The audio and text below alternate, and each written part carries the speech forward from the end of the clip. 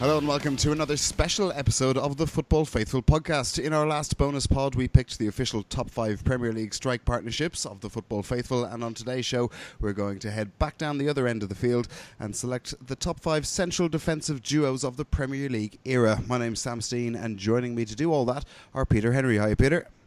How's it going, lads? Steve McGovern's there as well. Hi, Steve. Hi, guys. How's it going? And Anthony Kelly. Hi, Ant. All right, lads. How you doing? Good. Now, so I guess the same as last time, guys. We'll just go through our lists in sort of no particular order, see where we are, and then thrash it out and try and find a top 5. So, Peter, let's start with you. Who you got? Okay, well, the only thing is my list is very much in a particular order. So we'll start with, I'm going to go, this will seem biased, but I'm going to go with Steve Bruce and Gary Pallister. Now, I am well aware that if we did a podcast called What 90s Footballers Would Not Make It in the Modern Day, these two would probably be like right up there at the top. But I do think, you know, they won 3 Premier Leagues together, and they were the centre-back partnership when United kind of broke their 26 years without the league, and then United went on and dominated English football for the best part of 20 years. So I think they had a massive impact, you know. And then next I'm going to go, again, an oldie, I'm going to go for Adams and Bold. They won a couple of old First Divisions, the Premier League, Cups galore, and they were part of, you know, one of probably the most famous back four, I'd say, in English football history, with Lee Dixon, Nigel Winterburn, and Safe Hand Seaman behind them. So yeah, they were top class together. Third, I'm going to go with, and these ones wouldn't really jump out if you had said to me pick the top 5 initially, but I have to have Sol Campbell and Yaya Toure in there because they were the centre back partnership of Colo. Sorry? Colo Toure. Oh, Colo, sorry, Jesus. Sorry. Yeah, I don't think Yaya would have been much use at centre back. Sorry, Colo Toure. They were, you know, obviously the Invincibles. That's enough to get them onto the list, I think, alone. Second, John Terry and Ricardo Carvalho. You know, such a crucial part of that really strong Mourinho's first spell at Chelsea, and 3 Premier League titles together says it all, really. And then number 1, I'd say everybody has the same. It's just, it has to be Steve Howie and Philippe Albert. Yeah, banker. Yeah, that's good. No, it's pretty easy for me. Nemanja and Rio for reasons I'll probably get into later on. Yeah, I think that's fair enough. And what about you? Who have you got? I actually had down Bruce and Pallister on mine. To be fair, for exactly the same point you made, Pete. I think you've been copying my notes. I just think that, you know, to break Man U's title drought in '93, the pressure on them must have been immense. So I think they have to be in there for that, you know, purely for that reason. Teddy and Carvalho, yeah, absolutely fantastic. I remember, you know, Mourinho's team was so mean at the back, so tight at the back. Teddy and Carvalho, just fantastic partnership. I've gone slightly different on the Arsenal front. I've gone for Tony Adams and Martin Keown. I just think those two were fantastic. They read the game so well. I was a massive fan of Tony Adams growing up as a kid, because I was always a defender. You know, I just thought he was a great tackler, really read the game well. Keown was a very intelligent, underrated player as well, in my opinion. Absolutely spot on. I've gone for me token Liverpool duo as well for your piece. This is one's just for you, mate. I've gone for Sami Hyypiä and Stefan Onsho to go in there. Probably a bit of a controversial one, leaving Carragher out, but I just thought Hyypiä and Onsho formed a bit of a really solid bedrock in a team that went on to win a few trophies for us, and got us out of a bit of a dodgy era that we had in the 90s where we just couldn't defend. So I've gone for them too. Fantastic defenders, individually and collectively. And I've also thrown in Vidic and Ferdinand into the mix. Again, I don't, all sorts of rivalry aside, I actually think that they would probably be on anybody's list when you're drawing together 2 centre-halves. Vidic was fantastic. Ferdinand was great on the ball. I just don't think you can leave them off the list. Yeah, it's going to be tough, this. Steve, who have you got? Well, I've gone for the surprise inclusion of Vidic and Ferdinand. No. Who saw that one coming? Yeah, would you believe it? I've also gone for Tony Adams and Martin Keown. I've gone for a Chelsea pairing, but it's not the one I think that people are thinking of. I've gone for William Gallas and John Terry. And 2 that I've kind of thrown in there that might surprise a couple of people is I've gone for Jamie Carragher and Daniel Agger. And then Vertonghen and Alderweireld, currently at Spurs. I like that. Nice. All right, well let's start from my own list. I've got Terry and Carvalho, I've got Vidic and Rio, I've got Colo and Campbell, and then I've gone with two slightly different ones. I've got Morgan and Huth, a little bit left field on that one, and I'm going with Lescott and Company as well. You've gone Jeremy Corbyn left with Huth and Morgan. I have a little bit, but we'll come back to that later. Well, let's start with Bruce and Paddy then, because he's featured in quite a few, they've featured in quite a few of the lists, and it could be a contentious one. I think we all agree with you, Peter, that they were the bedrock of that United side that made them who they are today, or actually made them who they were about 5 years ago. Yeah, well, of course, because you remember even Bruce's header for. Against Sheffield Wednesday, I think it was 92, 93, and that was the original Fergie time. That was kind of the catalyst that made United go on and win their first league title. And I'm fully aware. It's more of are they my favourite in my favourite top five, or were they actually the best? I will. It's not set in stone. I would fully accept that they probably weren't the best centre-back partnership. Although, as I said, I think me and you have laughed about Gary Pallister's diet and stuff on numerous occasions, Sam. But you can only play what you're up against, and what they were up against at the time, they were extremely good at defending, against the centre forwards of the day. I think we all know they wouldn't be either technically or physically good enough to play in the modern day. But still, yeah, they had such a massive impact on Manchester United, and probably Fergie's first really, really good solid centre back pairing, and it's, the beauty about this kind of talking about centre back pairings is there's never a team wins the league, well, very rarely, without a really, really solid central defence. So they're all pretty much going to, apart from the Liverpool players, obviously, they're all going to have, a lot of Premier League medals. So, yeah, well then, Pete, nice one. But it's a funny thing about them, isn't it? Because you look down through all of the other players that we've looked at, and they're all, they're all athletes. They're of the modern era, I suppose, and they kind of straddle that old time when players could go out for pints and pies and all the rest of it, and still manage to turn up on a Saturday and play. They just bridged that gap, but still thrived in the modern era in a certain way. And yeah, absolutely. And I always get a bit frustrated with the argument when they say, "Oh, would they make it in the game now?" Because I don't actually think it's that fair either. Because you can only play in the area you played in, can't you? So yeah, it's quite. I totally agree. You probably get ripped to shreds now. The game is so much faster, as you say. The diets are so much better. There's nutritionists everywhere. They probably just get laughed out the club with the beer bellies that they had back in the day. But yeah, I actually do think that they were solid defenders.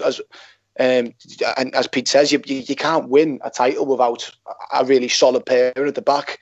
Our defence is only as good as the sum of all its parts, and I don't think you can overstate just how difficult that first title win is after such a long spell without one. All jokes aside, I think Liverpool in 13-14, that's what cost them the league. They just couldn't get over the line. They didn't have the mentality. It's such a mental barrier to get over, and I think with Pallister and Bruce at the back there, they deserve a lot of credit for sort of gluing together the side and getting them over that. Was it 26 years, was it, without the title that you went through? Yeah. I can't remember what it was, 26 Bruce years. Was captain as well, Yeah, that's what I'm saying. Yeah, Bruce was the captain. He was a proper leader, wasn't he? He was a proper, led by example centre half. So I think they have to be in there, personally. I don't Never capped by England either. Yeah, strange one. Did he get a couple of B caps? It was back in the day when they were still a thing. Did he play for the B team? I don't know. I don't follow the England B setup too closely. I thought you did, Pete. Oh, right, okay. He left you wide open there for a Republic of Ireland 1990s joke, but anyway, it's fine. The other thing about Bruce as well, though, is that he scored goals too. Like I said, the most iconic of all would have been the two Sheffield Wednesday ones in injury time, but he was a real threat from set pieces. And Pallister, because when you're a kid and you read shoots and matches magazines and anything you can get a hands on, from back to front. I remember actually reading that Pallister because he was so tall, had such a long stride, he was actually faster than Ryan Giggs. No way. Yeah, even though he survived on over like 3 yards. Bruce's header, if you watch it, one of the headers against Sheffield Wednesday, when he's running away from the goal and he heads it from beyond the penalty spot, so whatever, it's about 14 yards out, and he bullets it into the top corner on the far side of the goal. It's an absolutely superb header. Like Anthony said, that was such a defining moment in Manchester United's recent history. So they definitely deserve to be in the discussion, and it's actually enjoyable even to talk about them. You know that. Yeah, it's true. Well, was it Pallister? Now, I may end up cutting this out if I've got this completely wrong, but wasn't there the season where everyone in the side had scored a goal except for Pallister on the last day of the season? So they gave it to him from a free kick on the last game, and he scored it. I believe that's true, yeah. That is true. I remember it. He bulleted it in. I remember it. Delighted. Yeah. I'm glad I remember that. Perfect. Right, so, we're definitely considering them anyway. I think that's pretty fair. Steve, you had Adams and Keown, and a couple of the other lads had Adams and Bold as well, but why do you think that partnership should be in ahead of the other? Well, Adams and Keown, I think, are like the last of the kind of old school pairings at the top level. So, I mean, Adams, I think, retired in 2002. Keown was playing at Arsenal in 2004, I think. And you kind of, after that, you don't get two pairings like that anymore. Like they're proper old school defenders. And I think as well, over the course of their time at Arsenal, they kind of demonstrated an adaptability. So, obviously they spent several years playing under George Graham, and then they have to adapt to a completely new manager in Arsene Wenger. Totally different, but it almost seemed like a seamless transition. They just kind of were able to slot into the system, no bother, just doing what they usually do, but as well kind of like adapting to that new system. So you have that they've played in two different great Arsenal teams, both playing two totally different styles of football, and were incredibly successful at it. Now, if you compare them to Campbell and Toure, I have some stats on it, and they're slightly less impressive statistically, but it's only by like literally, like half a goal per game, over the course of the season. But they played 13,776 minutes together for Arsenal, and they conceded 106 goals. So that is just over 26. Like if they played every minute of a Premier League season, that is 26.3 goals over 38 games. It's not bad. And if you did that every season, you're pretty much going to be in the running for a title. Absolutely, and just that longevity puts them ahead of Campbell and Toure for me, because that's nearly 14,000 minutes together on the pitch, which is just crazy. And they were pretty consistent over that entire time, I thought. Yeah, the only thing I'd argue with you about that now, and you're right in everything that you're saying about the adaptability and all, because they both kind of obviously went from Graham, where it was like ultra defensive, into the kind of Arsene Wenger, where they would have been expected to play a bit. But I don't think Keown was ever really first choice throughout his Arsenal career. For me, it was Bold, and then even in the Invincible season, I remember when you remember he gave Ozil a lot of stick, and Ozil's agent came back with a story that supposedly Keown basically had to threaten Wenger to let him play the last game, so he'd racked up whether it was 8 appearances to get a medal. I think, because I've seen Keown on the telly when they talk as well about the great Arsenal back four, and this might be going back a little bit longer, even into the first division, but he was basically the fifth man in that. For me, Bold and Adams were number one, and Keown came in if somebody was injured. So I kind of push Bold a bit, but I think both of you have Keown there. So and you had Keown. So why do you think he should get in ahead of Bold? Yeah, I was quite thought highly of Keown from everything I've read about him since his retirement as well. Like a lot of the autobiographies I've read, a lot of people speak very fondly of him. He was a good leader. He was a very intelligent guy in the dressing room, very composed. I actually liked him from a technical point of view as well. On the pitch, I think him and Adams both read the game fantastically well. And I actually think centre half is the most difficult position to play on the pitch. You've literally got to be so switched on and read the game. And every time I watched Keown, he always seemed so composed. I must admit, I didn't see a great deal of Bold. I think he was slightly before my time. So I'm not sure how, sort of, from a position I can debate with Pete on that. But I always just I thought Adams and Keown were proper solid stalwarts. And as Steve was saying, then you've got that really solid bedrock to build on.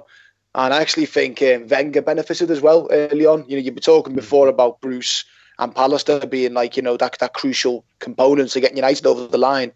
I think Wenger benefited massively from having such experienced defenders in his ranks to get that first league title. He's never been able to replace them.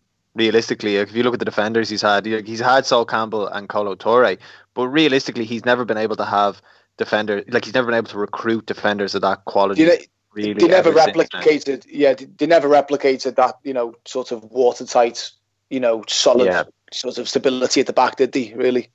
Yeah, I actually just kind of looked it up, lads, and in 97, 98, when Arsenal won the league, which was the last time, or the first time under Wenger, Bold played 24 games with Adams. I can't see how many Keown played now. But I think with this as well, it's obviously Wenger never really replaced that kind of defense that he inherited. But I think a lot of it has also got to do with the actual defense, because you can't discount how important Lee Dixon and Nigel Winterburn were. Definitely old school fullbacks where their number one job was defending. If they got forward, good, but the complete opposite of the modern day centre back. And then David Seaman, who was just absolutely immense at the back.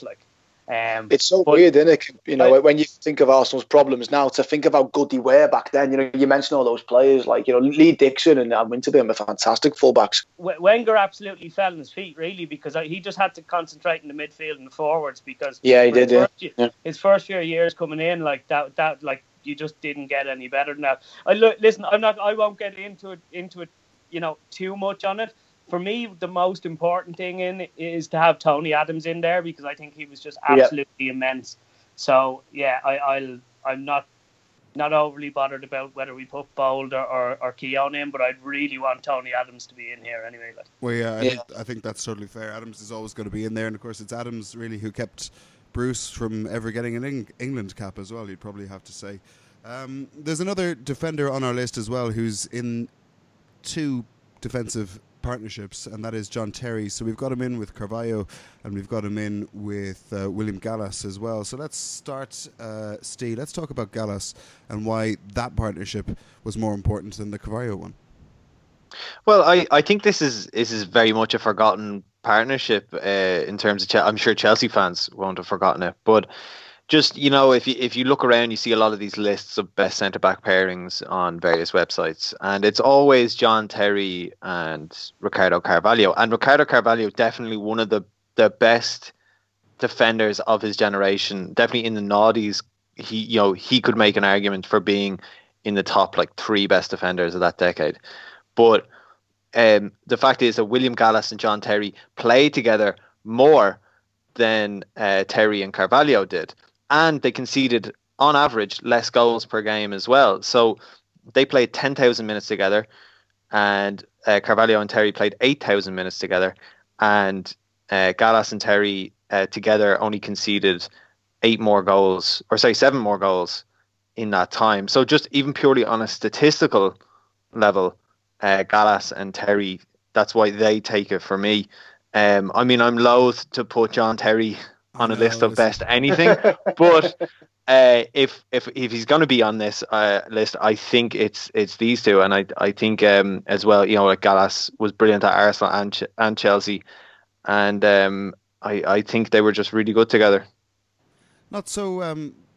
Do you know? I know they conceded less goals and they played more games together, but what about trophies and medals? Do you know how those stats stack up against each other? Because Terry and Carvalho, they were sort of that classic partnership, weren't they, Peter, where you got one hard-hitting, hard-tackling, hard-heading defender and then a ball player.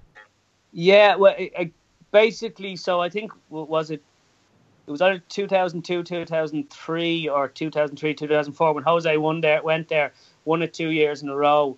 And for me, I always remember. I actually saw.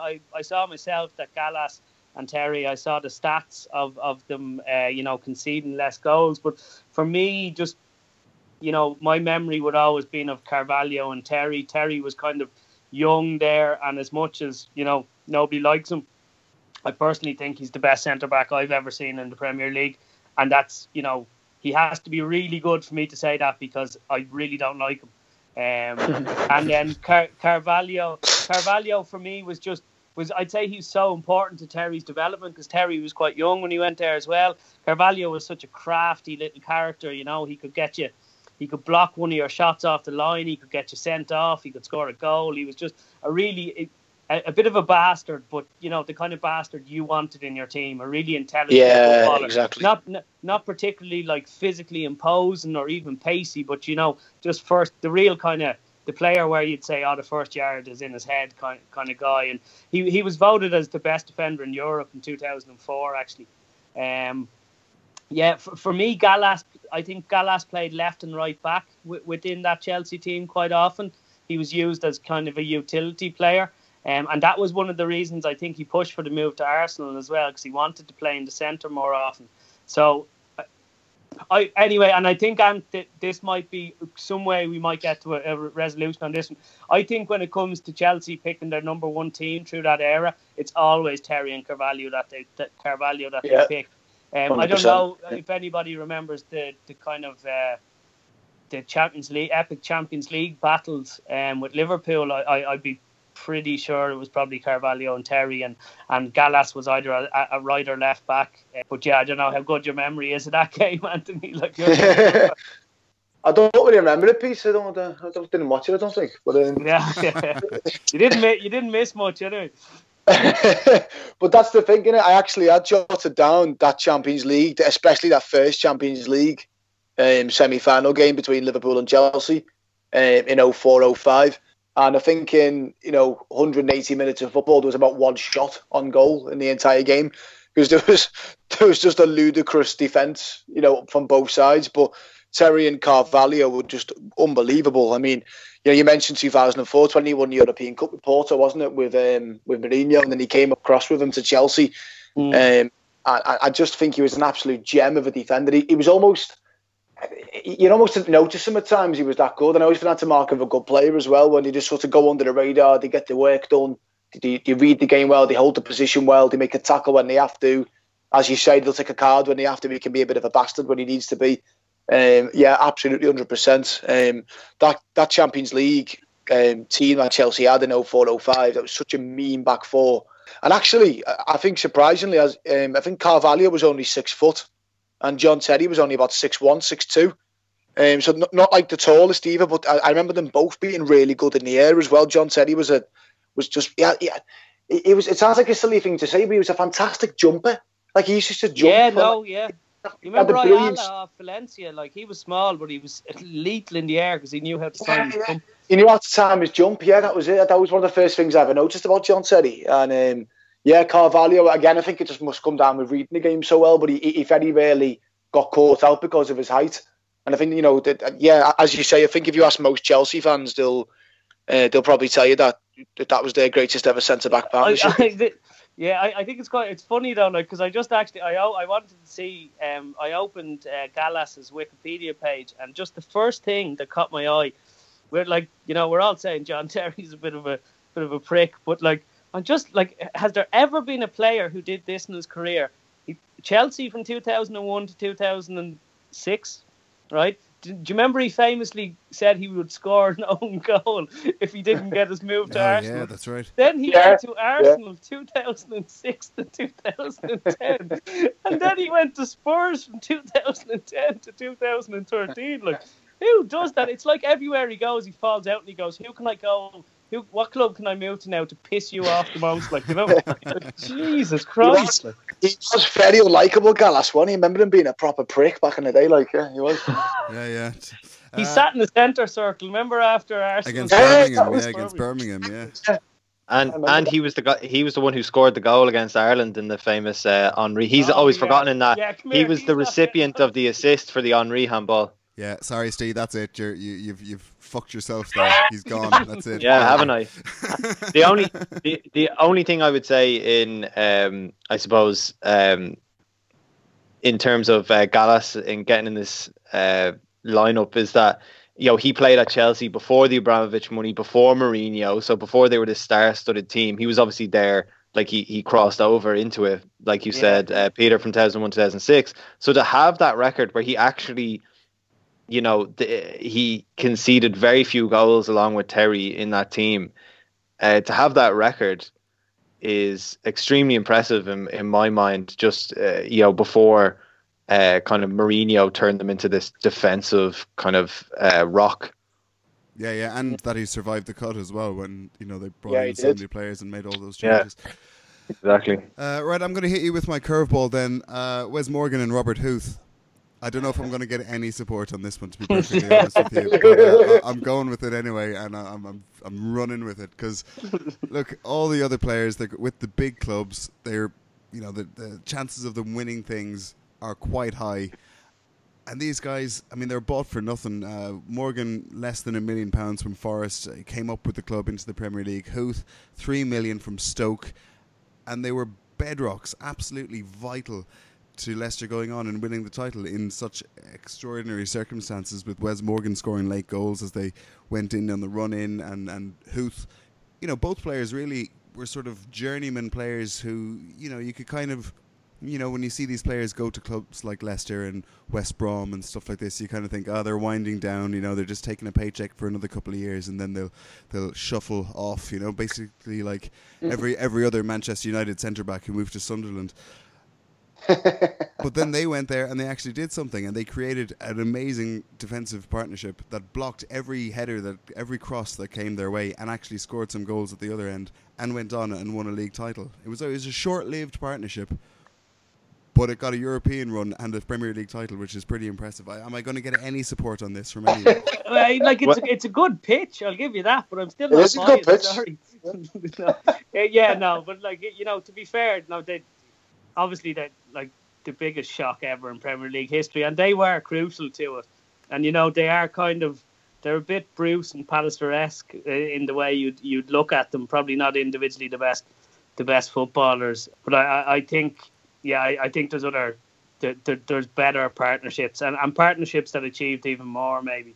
Yeah. Although, it's a good shout, and it's good to have it in there to even discuss it, because obviously that was such a massive story, Robert Huth was, his signing was absolutely crucial to that season, and he came in the season before the title-winning season, wasn't it? He came in and basically the big change that Claudio Ranieri made was he changed the formation from 3-5-2 to back four. So you had Huth and Morgan together, and that gave them basically, good defensive solidity, and it allowed Mahrez to get further up the pitch. So he had a huge impact on the team that season in terms of going for the league. And I think it's mad. It's like they were just able to play above themselves for the entirety of that season, above their talent level.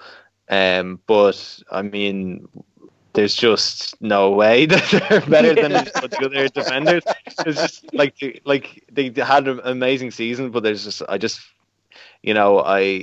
see some of the other. I'm just looking at the names on this list, and I'm just like, oh God, these Robert Huth. Fair enough, he played at Chelsea, and he had a really good career when you look back at it. But Wes Morgan is.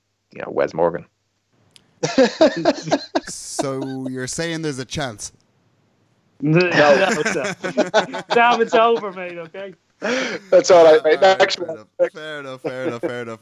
Right then, should we have a quick quiz before we go on? Why not? All right. All right then, boys. It's a sort of a general knowledge defenders quiz today. So we'll kick off with question 1. I give the question, you say your name, come in with the answer. If you're wrong, I'm afraid you're going to be out, and we'll give it to the other two unless they both get it wrong as well. So, question number 1. Which defender was the first player to win a Premier League title with 2 different clubs? Stephen. Colo Torre? No. Peter? That's your name, yeah. Yeah, I know. This is It wasn't you, a bit Pete. out there, but I actually think I might be on. David May. No. Did he not win with Blackburn and then? That's who I was thinking of, Pete. I couldn't get his name. That's what I was thinking Yeah, of. I'm gonna keep my mouth shut now because I think I know the answer. That's a good idea, Peter. And it's down to you now. I was going to say David May. Bloody hell, mate. Gonna have to push you for an answer. Pass. I don't know, mate. Pass. Give it. Go on. Pass. Can I, Sam? Go on, yeah. Can I? Henningberg. It was Henningberg with Blackburn in 94-95 and then with United. No. Yeah, so close. Right then, question 2. How much did Man City pay for Vincent Kompany when he signed from Hamburg in 2008? Peter. 16.5 million. No. And 10 million. No. Stephen, I'm going to say 12 million. No. Should I give it to the closest? Yeah. Yeah, go on. That's Ant. It was £6 million. 6. Yeah, What a that is steal! six. What a steal! Bloody hell. Unbelievable. Right, we'll pick that up a bit later on in the show. Let's get back to my list, which I've actually just thrown across the desk. There we go, got it back again. So let's talk about. Well, let's go with Colo and Campbell then. We mentioned them a little bit earlier, and I'm inclined to agree with you, Peter. Actually, because they were part of that Invincibles, you'd have to put them in the list, wouldn't you? Yeah, like I don't think they kind of would stand out individually as being good enough to get into our hallowed list, but you just can't argue with the Invincibles thing. Like I think I kind of look back. I have this idea in my head as Colo Touré as a kind of a bit of a calamitous defender as he became later on in his career. Kind of someone who, if you were a supporter of a team he was playing for, would just have your nerves absolutely shot all the time. But he was extreme, he was obviously athletically gifted, and he did play very well during that season and for a couple of seasons with Arsenal for sure. And Sol Campbell, I think I kind of look back at him not great, because he's one of them ex-players who just comes out with ridiculous things in the press every few months. Like he was saying recently, like he has the greatest football mind in the world or some shit. Like he just comes across as a bit of a tool. He's like football's Mike Tyson, isn't he, Pete? Yeah, but he was an unbelievable player, Sol Campbell. Like I think he was the defensive rock in the way that team was built on. So physically imposing. He was actually a really good footballer as well. I remember when he came through at Spurs, he played centre midfield. Really, really, technically tidy footballer as well. Well able to step out into midfield with the ball and pass it, not just sideways, but rattle it into the forwards every now and again. And yeah, I'd say Campbell probably carried Touré a bit, but yeah, look, you just can't get by the fact that they were the invincible back four. It's just pretty simple with them. And Matt Campbell as well. I was thinking of other ideas for podcasts, in the future today, and like most controversial transfers I was thinking, and Sol Campbell's move from Spurs to Arsenal has to be right up there. And I think he was kind of justified in the end by going on and probably the most famous Premier League win ever over the course of a season anyway, not just on the last game like City maybe, but so I'm just kind of going around circles but repeating the same thing. They were the Invincibles back, centre back pair, and they have to be in for me. Well, I had them on my list as well, but I know the other two didn't. Is it just because of Colo's sort of erraticness or Sol's toolishness that you haven't included them in your list?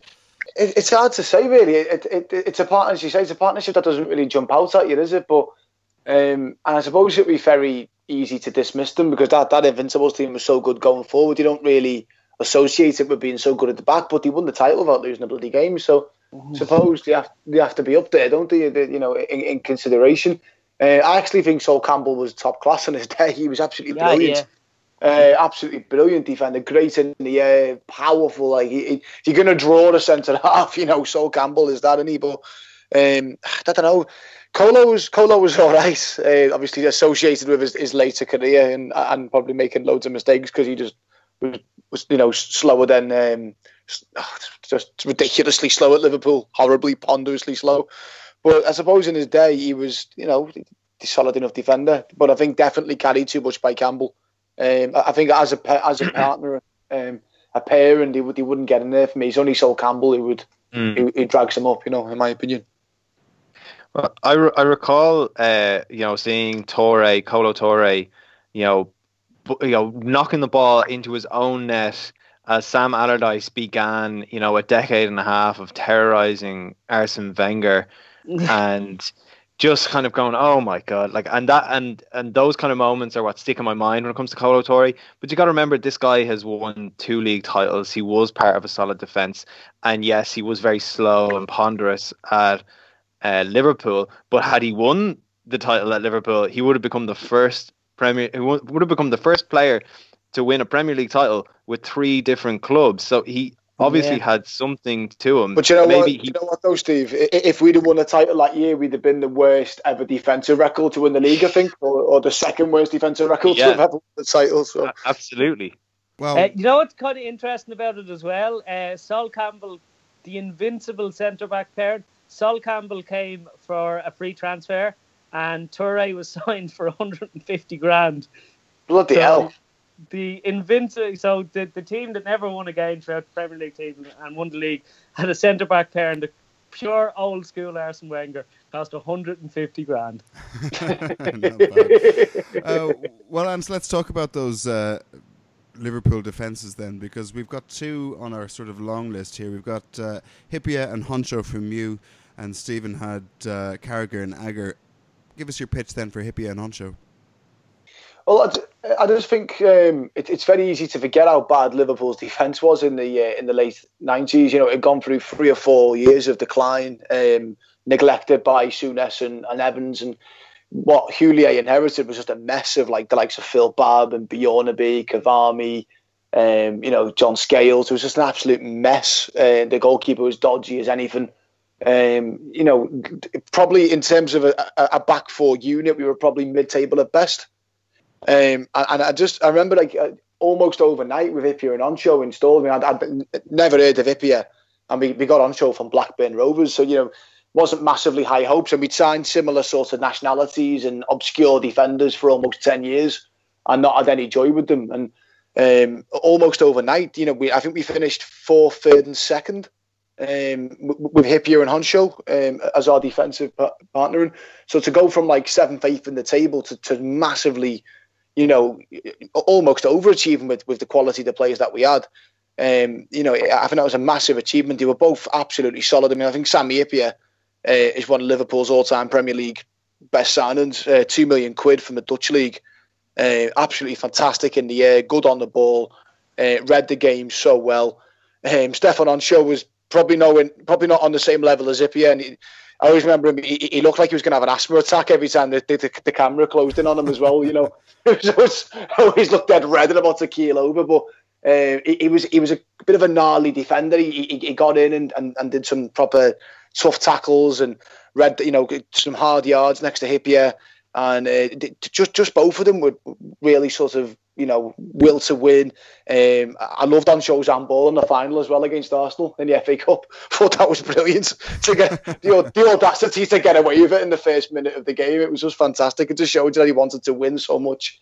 And as I say, to deliver Liverpool from such mediocrity to winning trophies again, was fantastic. That was the partnership for the Cup treble, wasn't it? It was the Cup treble, it was, yeah. And then again the next year, we ran Arsenal very close. Everyone always forgets, 1-2, because we had a really good back 4 units. And then the right back, Marcus Babbel, got a really horrible illness at the start of the season in 1-2. And a lot of people say that, if we'd have kept that back 4 unit together, it may well have gone on to win the league in 1-2. They were absolutely brilliant together. And obviously they reached the quarterfinals of the Champions League in 2002 as well. So they really were solid, Yeah. And then, of course, when Honcho stepped out of the side, Carragher came in. And Stephen, you've gone for Carragher and Agger then together. Yeah, which you can handily just called Car-Agger. If you want it to be good work. Yeah. There we go. That's all I have to say. That's it. Yeah. Okay. All right. Done. So there we go. But no, I mean, Ant actually, he makes a point there that I hadn't really considered about his pick for the Liverpool defense, because you forget how loose Liverpool were at the back and how they kind of like brought Steve, stability. But shit and loose though are kind of like they're interchangeable words, But a bit like Jones and Smalling now, Steve, wouldn't you say? Yeah. Well, you might say that, but I just think they're a really great pairing. Like Carragher is like the vocal leader. Agger was like this, this composed, wise player. He had a wise head on young shoulders, and he was able to read the game really well. I thought they went together, really well. And I'm going to bring up the stats again, but they played 8,000 minutes together, and they only conceded 58 goals. Which is an average of 24.3 goals over a season. That is the lowest average of any central defensive pairing in the entirety of the Premier League. No other centre-back pairing has conceded less goals on average than these two. So, and I think, they were part of some really successful teams under Benitez, and then not Hodgson, but my beloved Roy Hodgson. But he was clearly sent in as a secret agent to sabotage Liverpool. But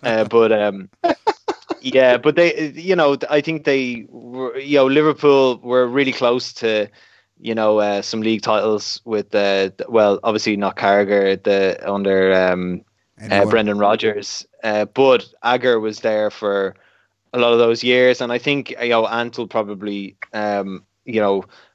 agree with me here, is that like a lot of Liverpool fans feel like Agger's career was kind of unfulfilled. He came with a lot of promise, and he showed a lot of promise as well, and a lot of leadership skills and a great reading of the game, but just injuries kind of interrupted him, so that might kind of hamper this partnership's chances here. But I still think they were pretty good, all things considered. Yeah, I mean, I think those stats certainly speak for themselves. But I think, and your picks, I should say the margins with all of these, again with the stats, is very close. You're talking like the difference between Carragher and Agger's stats and the stats of, like, say, William Gallas and John Terry is not even half a goal. So you're very, very fine margins. So, but I mean, it's still impressive all the same. I get it, Noel, and it is very important to bring up the statistical side of things. But I personally don't remember Liverpool really challenging for much with that specific partnership. Partnership. They didn't play together that often, from what I remember. Yeah, I just wonder sometimes how accurate are them stats? Like, were they really big games they played in, or were like they the same? That's the thing. It's just kind of hard to. Yeah, sorry, that gets lost in the numbers as well. Because, like I said, it's 8,000 minutes. When you think about it, Agger was there for, what was it, 9 years. He was there a while. Yeah, he was. Yeah, about 8 seasons, I think. Yeah, so all of those minutes are kind of spread over a long period of time, and really over that time you'd be kind of thinking they should have had closer to 10 or 11,000 minutes if they were going to be like the centre back pairing for that entire time there. So really they should have played with each other a lot more, and perhaps the fact that they didn't play as many minutes as they should have also kind of contributed to the fact that they. I think what you got there, Steve, as well, is I think in an ideal world it was probably the centre half pairing that Benitez would have favoured to take over from Hyypiä when Hyypiä was sort of coming towards the end of his career. And certainly early on in his career, Agger looked an absolute gem of a player. He had such a good left foot, and as you say, I actually think he was quite a deceptive leader on the pitch as well. He was quite a vocal presence on the pitch at times. Yeah. But I don't know. I just don't think him and Carragher played often enough together to be considered. Who was it in Istanbul?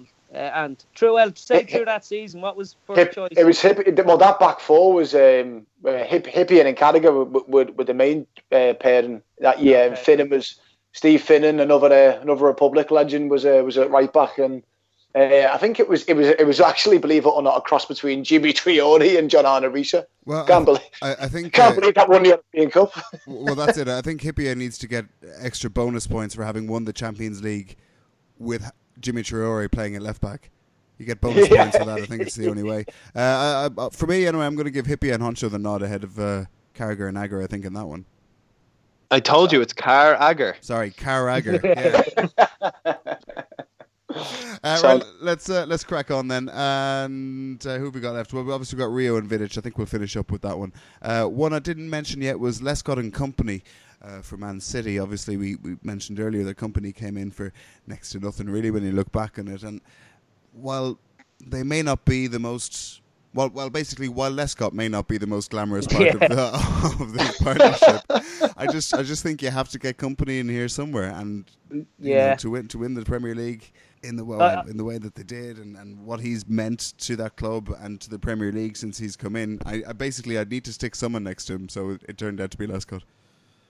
Yeah, no, that's a good argument. I actually had them in my original picks, but I just thought I'd kind of discounted the first kind of 13 or 14 years of the Premier League, because just probably my mind wasn't thinking back that long. But that's a decent shout. Although I don't think I'd quite have them in the top five. But they were obviously, we talked at the start about Man United getting that first win, City getting their first win in whatever 2011, 2012 was so massive for the club, and even attracting more players. Now they were paying out the types of salaries. I'm sure they would have still got big players in, but I think it was just a massive, the start of City kind of gradually going on to probably become the dominant force in English football at the moment.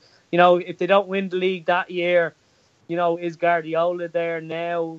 Maybe not, but it was obviously such a massive thing in their a massive part of their history, and Company has to be in the debate when we talk about best centre backs, I think, in Premier League history.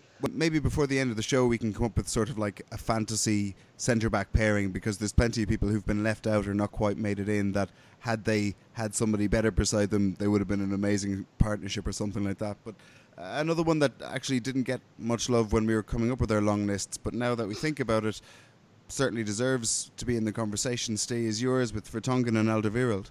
Yeah, I could be a bit premature in picking these two, because obviously they're still playing and they're still relatively young. They got several years left in their careers together, but I think this is the kind of pairing that we'll be talking about in years to come, about how they were just so solid, but also just such brilliant footballers. I think as well they suit this Spurs setup so well. I know they have no honours to date with Tottenham, but I mean, over the last few years, and especially under Pochettino, Spurs have consistently overperformed. They've overperformed on both sides of the ball, but defensively they've been solid as a rock. And when you think of what they were like before then, in the years leading up to Pochettino and having Vertonghen and Alderweireld, I'm going to use that word loose again at the back. The Spurs were incredibly poor at times at the back, and it was the one thing. It's the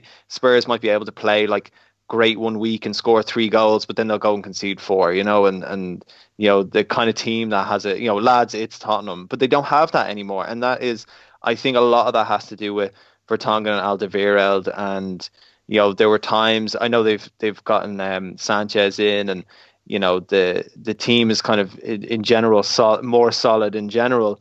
But there was a time for a couple of years where if one of them was out, it was, they were in serious trouble. And you also have to consider that at this moment in time, these last few years, these lads are playing against the best strikers the Premier League has ever seen. The Premier League has never had such strength and depth in terms of strikers. And you've got Sergio Aguero, Eden Hazard, Pierre-Emerick Aubameyang, Lacazette. I'm missing loads here, but I could go on and on. But the strength of the strike forces in the Premier League is just unreal. And these lads are just so watertight at times. And I just think that they definitely deserve to be in the conversation. It's a great point, that actually, Steve. Yeah, it's a good point, that, because it's probably never been, in terms of the Premier League at the moment, there's probably never been a harder time to defend as a unit. So, that is a really good solid point at the end, actually, yeah. Yeah, no, we picked an all-time Premier League 11 last season, and I got quite a bit of stick for putting Alderweireld in as one of my centre-backs. So, I'd agree in the discussion, but I reckon it'll be hard.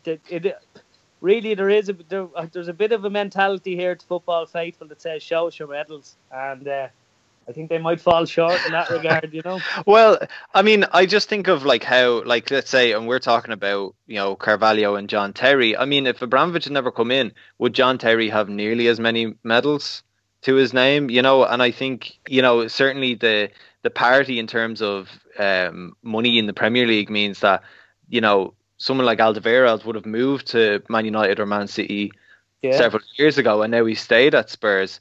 I think the fact that they're not in a team like one of the big teams like Chelsea or United is actually even more impressive, that they concede less goals.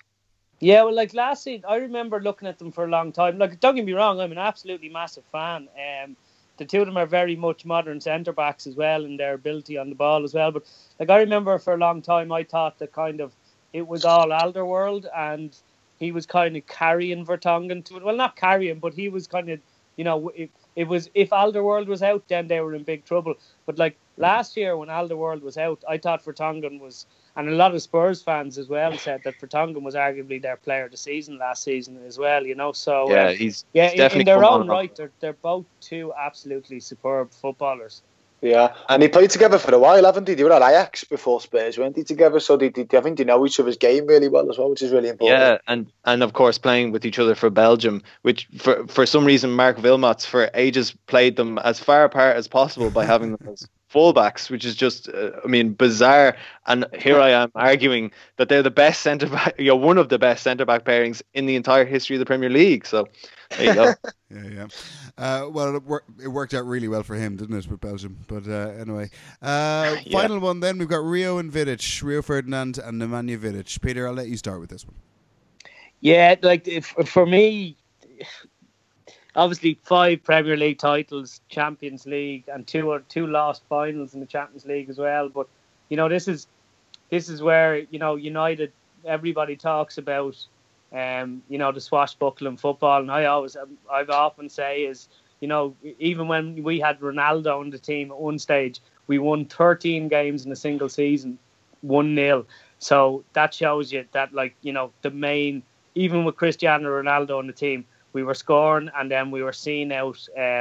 We were seeing out leads, and so comfortable seeing out leads. Van der Sar obviously had a big part to play as well. He was really communicated really well. But for me, growing up, even, I know it's kind of changed, how teams attack and how teams defend these days. But for me, my ideal centre-back partnership is a guy who's brave, a kind of marker, if you want, who'll put his head in anywhere.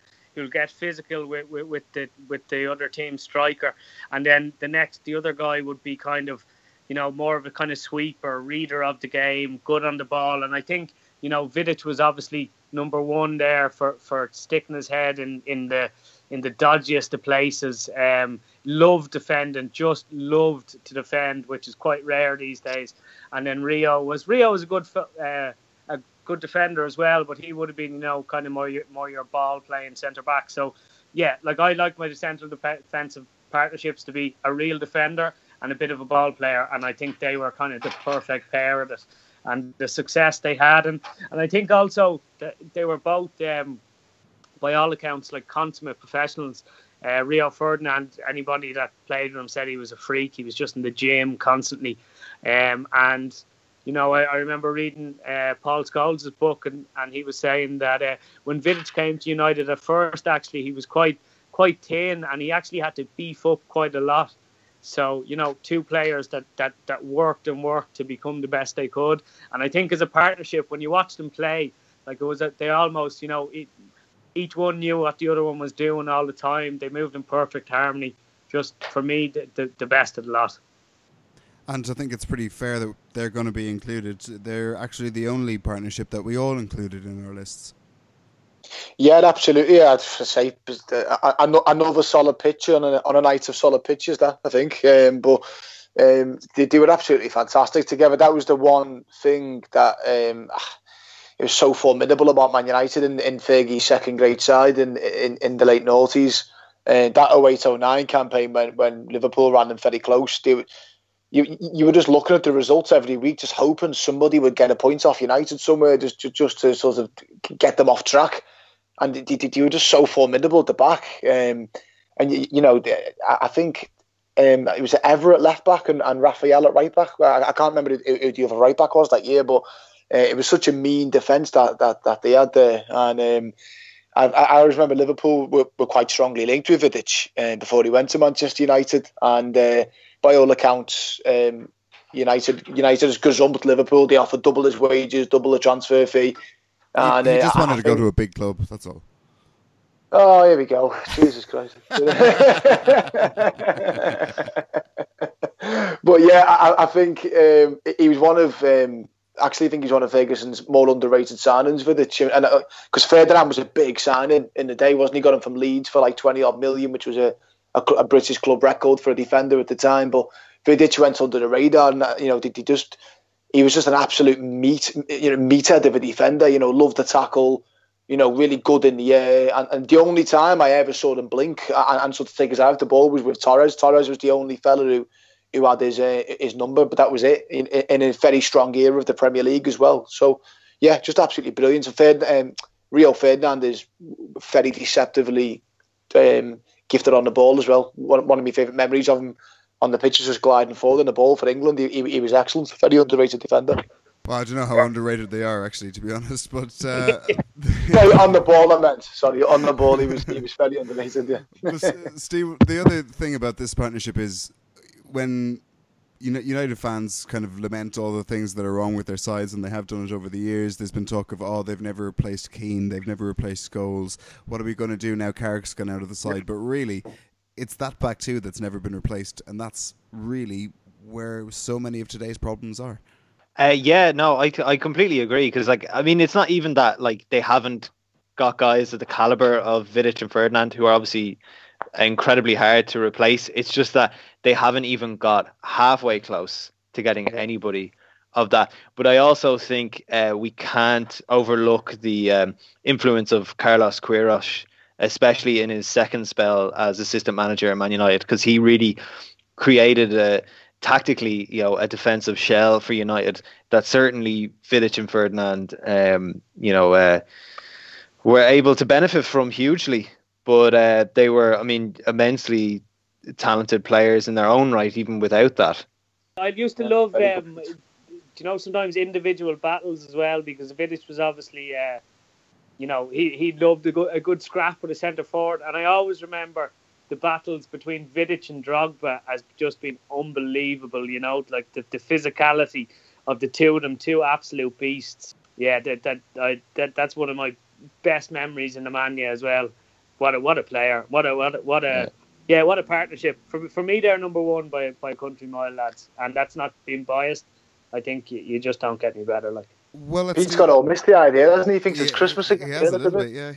Well, let's do that then, because Vidic and Ferdinand are the only ones that we've all selected, so I think it's only fair that we put them at number one. Yeah, I'd say that's a fair point, yeah. And then I've been making some notes of the ones that we've been talking about and discussing, and I've got 5 more to go into 4 places. So I've got Bruce and Pally, I've got Adams and Keown, I've got Terry and Carvalho, I've got Hyypiä and Onsho, and I've got Vertonghen and Alderweireld. So, who falls out of that? It's hard, isn't it? It's a tough one, no? Yeah, I'm happy. I think you've done it already, though. But if the lads give me Terry and Carvalho, I'm happy to give them Adams and Keown anyway. Oh yeah. But who falls out then?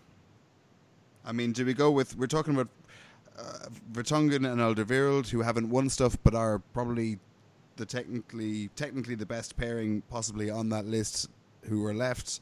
You got Bruce and Pally, who are probably technically the worst on that list, but also, you know. You try ringing up Gary Pallister and telling him he's not on that list. Well, like, if we're talking about tiebreakers here, I mean, I don't know of any other defensive pairing to have won a Premier League that look like my dad. So, I mean, my dad's 52 now, and they both looked like they were in the peak of their careers, and back then they looked what he looks like now. So right, they're in. Yeah, put them in for that. Yeah. Right, so we'll put them at number 5. So are we dropping Vertonghen and Alderweireld out then, or are we going to put them ahead of like Hyypiä, Onshow, Terry Carvalho, Adams, Keown?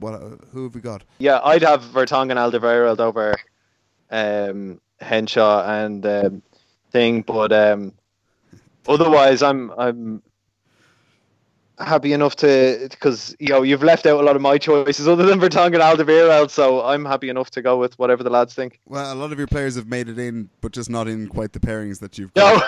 So it's just worked out that way. But all right, well, let's see. Should we put it to a vote then? Adams or Keown? Well, hang on. What happened? What happened to Morgan and Hoof? What are we doing with them? I've just accepted it. I'm afraid. What did happen to those guys? Yeah. Number one in my hearts, but right, or just the one heart. Anyway, let's just put it to a vote then. So Adams and Keown, are they all going to be in? Are we all happy with that? Well, yeah. That's 2. I've got them as well. Okay, so they're in anyway. Terry and Carvalho, do we want them in? Do they deserve it? Yeah, I think they have to be in there. Yeah. Steve, you're staying out of this. Yeah, go on. Put your John Terry in, whatever. A euphemism there, Steve. And then it comes down to it: Hyypiä and Onshow or Vertonghen and Alderweireld. Who's? I'll leave it to you 3 to decide. We'll go majority rules. So we're gonna put either of them in ahead of the invincible pairing. Is that right? I think the way we were chatting earlier, it seemed like Adams and Keown were going in there, and nobody was that impressed by Colo over the long period. It was just sort of that. I don't think it was a genuine partnership, was it? That's the issue you've got with Colo and Campbell. I don't think they were a good enough partnership together. Well, I'll go for it. Just to mix it up a bit, pick a modern pair. Nothing got to do with the fact the other one's Liverpool. I'll back Spurs on this one. Oh, it's a tough one. Ant, I'm afraid. That's it. 2-1. No, well, the democracy rules the day. I just obviously Hyypiä and Onshow have a special place in my heart. So I'll leave it. Fair enough. So what about the order then? We've got Rio and Vidic as number 1, Bruce and Pally at 5, and then putting the other ones in. Have we got say Vertonghen and Alderweireld as they were last to get in? We'll put them at 4. Yeah, I think that's fair enough. And then it's Adams and Keown and Terry and Carvalho. I would put probably Terry and Carvalho as second. Yeah, that's fair. Yeah. And Adams and Keown at that's third. fair enough. All right, well there you go. That's your definitive Football Faithful top 5 Premier League defensive partnerships of all time. At number 5, it's Bruce and Pallister. At number 4, it's Vertonghen and Alderweireld. At number 3, it's Tony Adams and Martin Keown. At number 2, it's John Terry and Ricardo Carvalho. And at number 1, Nemanja Vidic and Rio Ferdinand. Not bad, folks. Not bad at all. Well done.